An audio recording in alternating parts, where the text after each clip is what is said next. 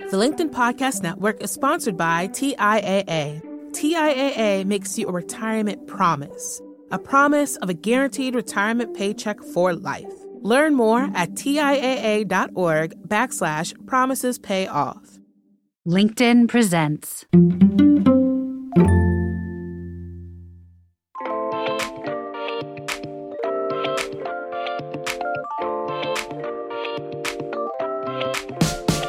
Welcome to Brown Table Talk. I am DC Marshall, founder and CEO of Diverse and Engage, a DEI thought leader, a LinkedIn top voice, and I'm here with my co-host, Mita. Hey there, Mita. Hi, Dee. I'm Mita Malik. I'm a LinkedIn top voice, a business leader, a mom, and now an author. My book, Reimagine Inclusion, Debunking 13 Myths to Transform Your Workplace, is available on Amazon to pre-order right now.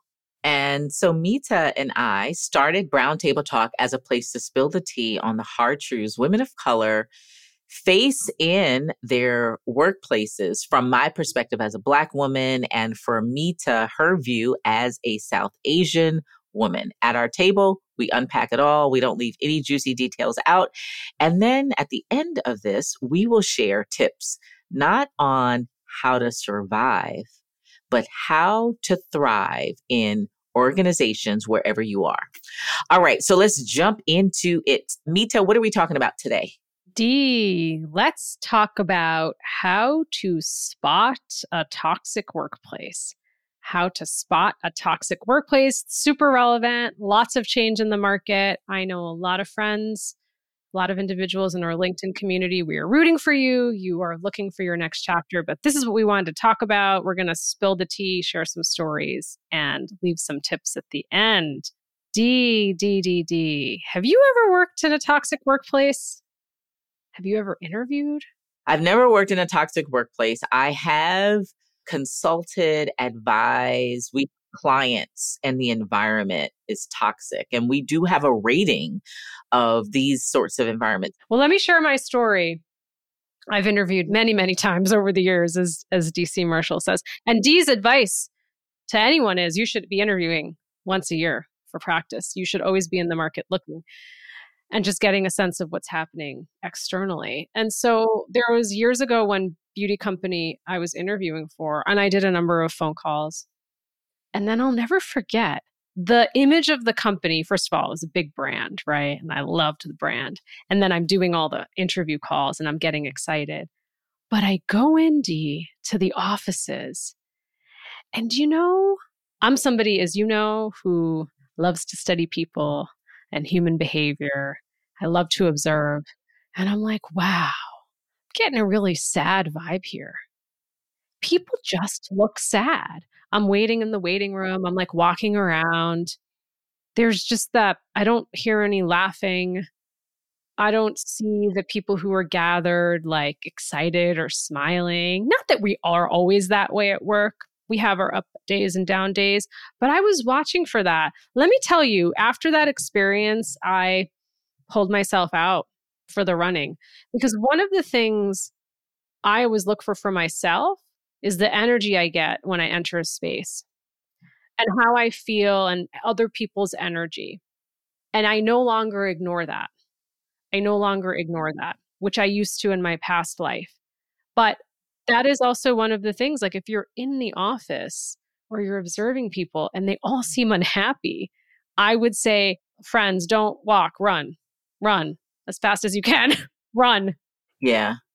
So it's interesting that you, in your mind, the energy is the measure and the engagement, if people are laughing or people's, I guess, emotional state is the measure, because I too am a big high feeling. I'm high feeling. I can feel energy, but I also use rating scales all the time. I use them with my team and then I use them with our clients. So always in team meetings, we get on the Zooms, always start. It doesn't matter what's happening before. If I'm rushing in, I might even be a few minutes late. I shouldn't be, but I am. I always say, all right, did you all start already? Okay, round table on a scale of 1 to 10, 10 amazing, 1 not so much. How are you feeling today? I want to know how my people are feeling. I don't want to just jump into the business, and I don't want to be that kind of leader that doesn't care about the people. I want to know where people are, right? I'm getting to toxic. So my team does it. They do it without me. They do it on their meetings. And guess what? Where the overflow is, we do it with our clients. Well, let me tell you this. I'll never forget us getting in a meeting. There's probably 4 or 5 of the team, my team, on the meeting with the client, and it's about 7 of their people. And we go around the room on a scale of 1 to 10, 10 amazing, 1 not so much. How are you doing? Well, baby, when everybody on that team was below a 5, they were 3s and 4s. That was the indication.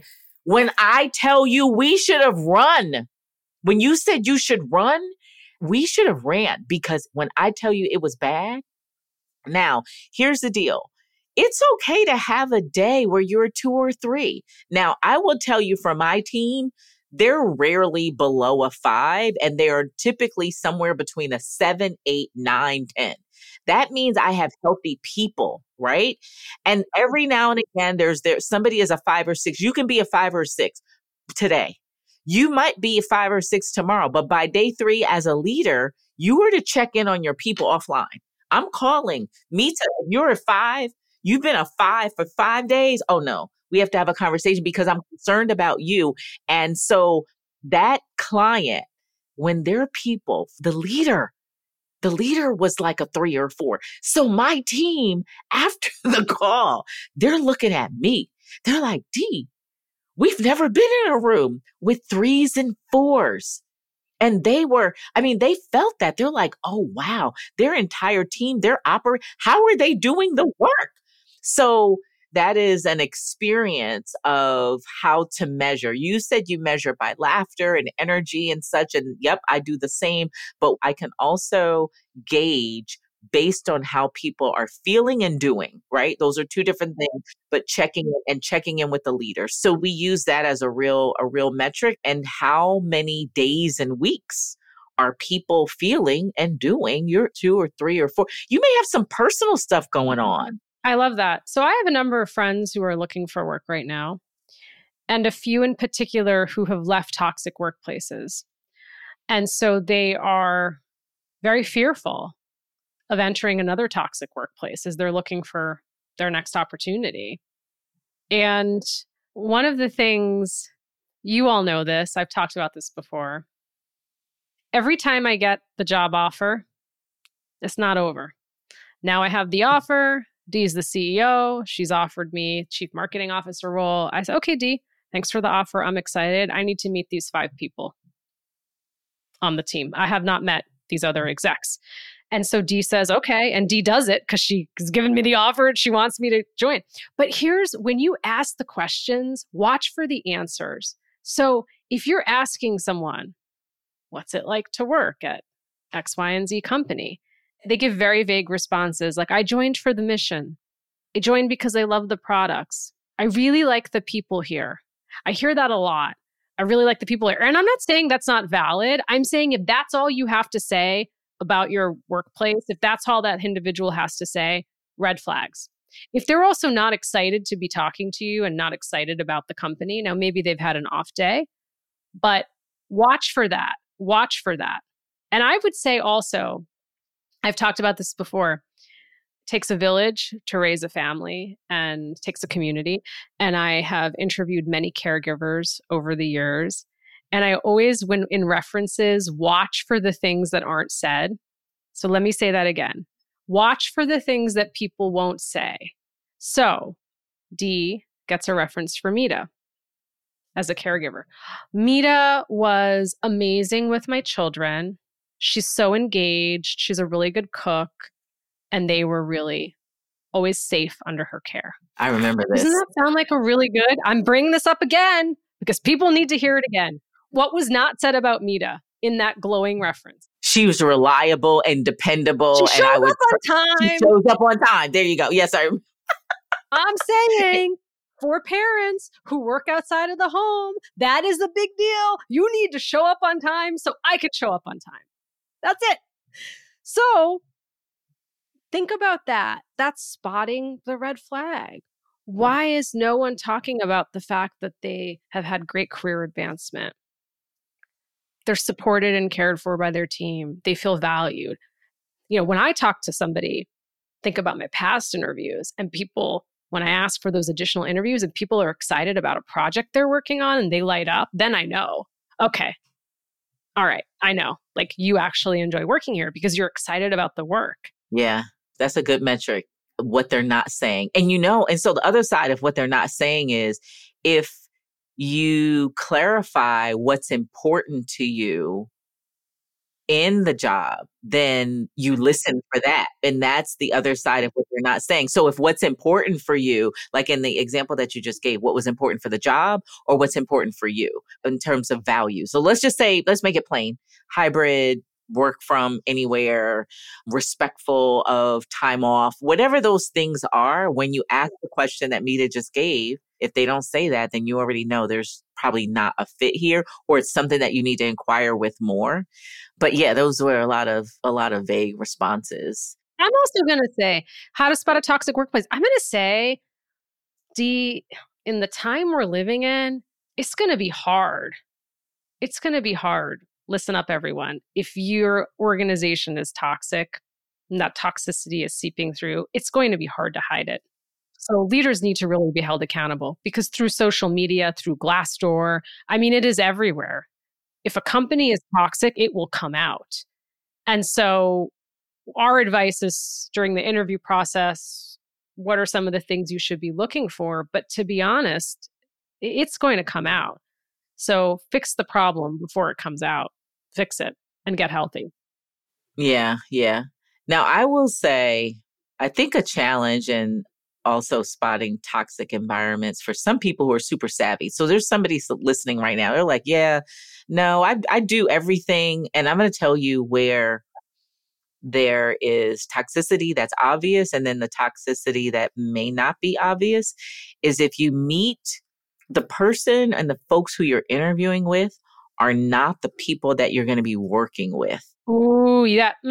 Say it again. Here's the gap for every super savvy person out here who does everything right.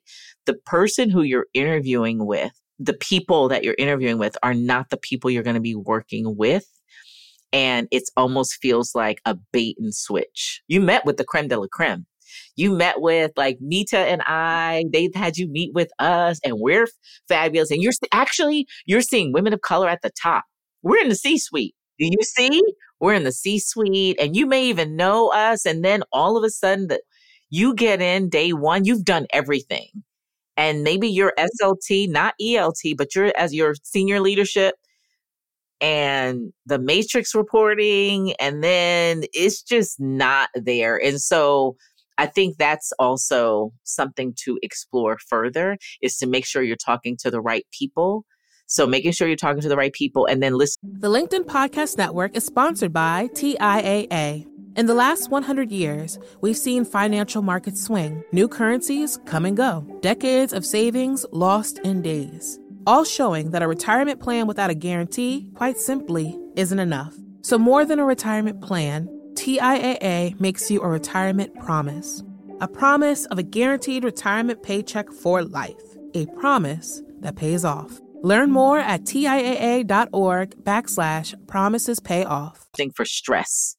And so if there is a lot of stress in terms of always busy, not enough time to get the work done. So we've already shared, it's asking the people or seeing how the people are feeling, right? Feeling and sensing the energy. And then to Mita's point, listening for what you're not hearing or what they're not saying, but also stress, like listening for stress. Do people seem or appear to have like excessive stress, always working, like even asking about work days, work lifestyle balance or things like that. Listening for tenure. Is everybody new or average tenure? And then there's also, getting acclimated.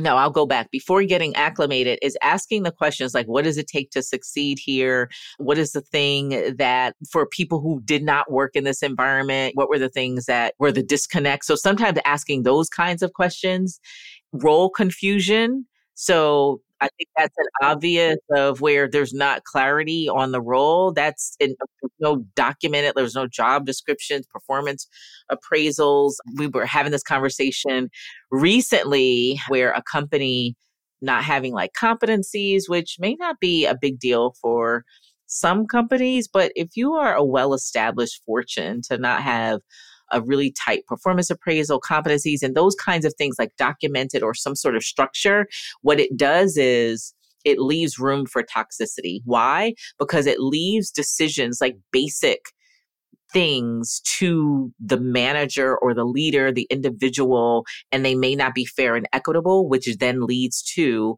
unhealthy to toxic kinds of culture. I was laughing as you were talking about job confusion because there's nothing like a red flag. Happened to me interviewing for a major bank where one of the interviewers says to me, I'm not sure why we've created this job, to be honest. To me. No way. This is an interview panel. So I've done 8 interviews. This is like the 7th one. And I'm like, okay, get your sneakers on. Get your sneakers on. And run. But because sometimes people get really comfortable in an interview and they'll say some things toward the end. That's also, so listen for that. But I wanted to just say one thing. I want to circle back because in my career, I'm going to be honest, I have ignored the red flags. I see what I want to see. Example, early in my career, company I wanted to work for, big beauty brand, ended up going there. Let me tell you what happened. The day I interview, do you know they have me interview? I can't make this up, with 11 people on one day. That's already dysfunctional. 11 people on one day, and they don't even offer me a glass of water. This is on site. I don't eat lunch. And I'm embarrassed to say this, but you all need to hear the story. I met my boss, was sort of lukewarm on the boss, but I loved everyone else, which is true. I did. And I still took the job. Guess what mom said? Mom knows. Mom says, you did 11 interviews and they didn't offer you a glass of water? Don't go there. Don't go there. I still went. I didn't listen to mom. I ignored the red flag because guess what? It was a big brand. It was flashy. And sometimes we fall into those traps in our career. But listen, there were the flags that this was a toxic workplace. And there have been times where I have chased after the big glamorous brand. I needed a job. I was scared I would never work again. So I went from one frying pan to another. And that was on me. But I ignored everything you just said. I ignored it all. I was like, oh, that's okay. I wasn't thirsty anyway. I was okay for 11 interviews. Let me ask you a question. Do you think it was worth it that you went in, you knew, you weren't really like blindsided because you kind of knew and you made the decision? So was it worth it maybe? I mean, was it I live my life not in regret. I wouldn't be here if I hadn't done that. So I think every decision happened for a reason. And here's the issue. I ignored all the red flags. So when I went in, I was surprised that it was toxic. I wasn't seeing clearly. Do you know what I mean? Like I was like, oh, it's like a major brand. It's amazing. And I can say I work here and da-da-da. And then I'm like, no. Now, yes. Am I thankful for the experience? I learned a lot and it's gotten to me where I am today, but I ignored those signs and that's on me. So that's what I would say to people listening. You play a role in whether you choose to see it or not. Yeah.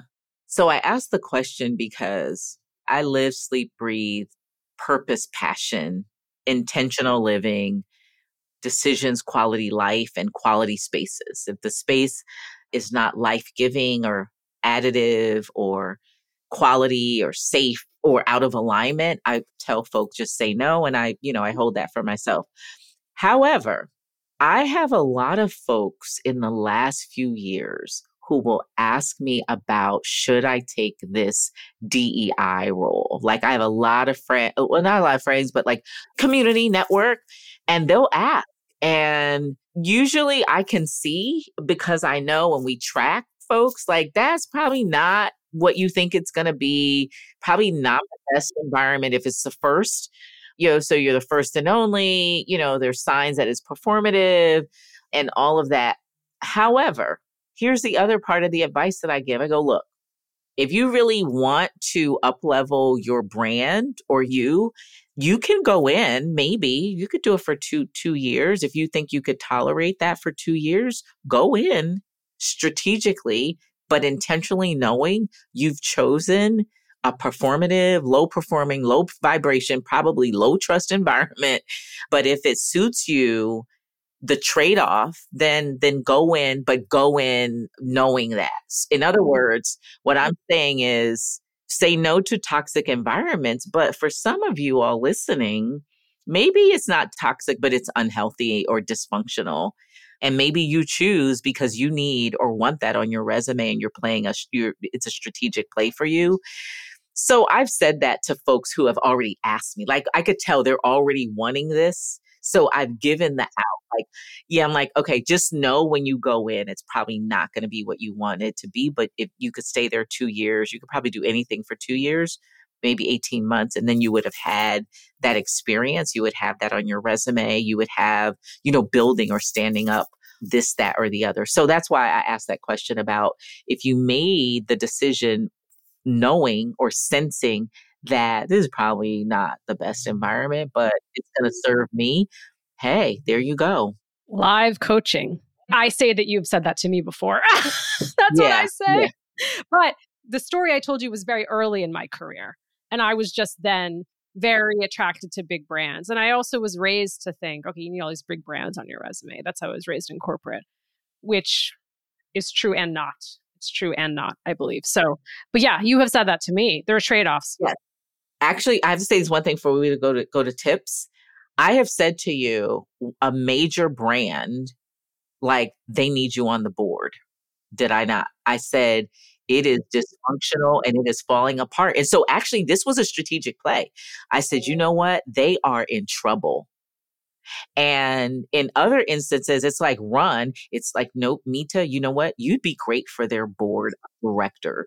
It is a major brand, everybody. And you were already being tapped and having conversations. Remember, I was a big proponent of not just job transitions, but board seats, because you're about, at that time, it was, friend, baby, this is you on a board, and you could go in and say, so now that was an environment or a brand that we already knew there's some dysfunction, there's some toxicity, but that would have been a very intentional and appropriate decision. One, also because it was a board seat. It was you on the board of directors, which is different from day to day. But you could also use that. I'm coaching right now. Okay. For somebody who really wants to have a come up of a story and an experience that you otherwise can't pay for. Sometimes the branding, what are we talking about today? Toxicity. This was another show. We talked about branding. But you could create the narrative and really step into who you want to be by intentionally going into an environment. And if you know they want to change, or at least sometimes they say it and they really don't want to change, but you could go and like roll out your strategy, implement your plan, and be out. Do you understand? Come on, somebody. Be out. Go in, implement, run the play. Because technically what you're doing, and Mita, we talked about this, they really needed you in other roles as a consultant, but they didn't want a consultant. They wanted full-time embedded. And so sometimes in this toxicity opportunity, because what we're talking about is, how to run or how to spot toxic, but now we're giving free game over here about somebody here is already decided or somebody is already in it. And we're given strategy for what do you do with that? And go back and listen to our episode on branding, because some of what can come out of a toxic environment is how you survive, thrive, turned it around, advised, or won the people. So anyway, look, our time is out. Mita, what say you before we go to tips? I think, Dee, that is great advice. I think that there's been many moments in my career where I have chosen to enter toxic businesses, environments, teams, because I thought, hey, I can leave this better than I found it.